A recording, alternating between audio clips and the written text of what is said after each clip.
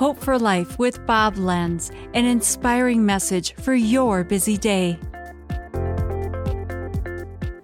The Bible says in Colossians 1:27, "To them God has chosen to make known among the Gentiles the glorious riches of his mystery, which is Christ in you, the hope of glory." Did you know hope is a person? His name is Jesus.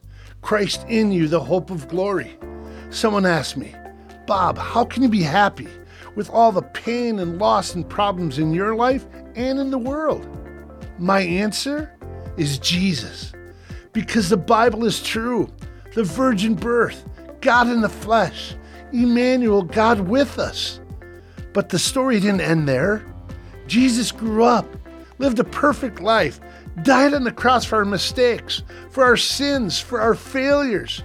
Why? Because he loved us. And then we can surrender to him and get the gift of the Holy Spirit indwelling in us. Emmanuel is still with us in our pain and brokenness. If you're a believer, you have Christ in you, the hope of glory. So don't believe the lie that says we have no hope. If you have Jesus, you have hope.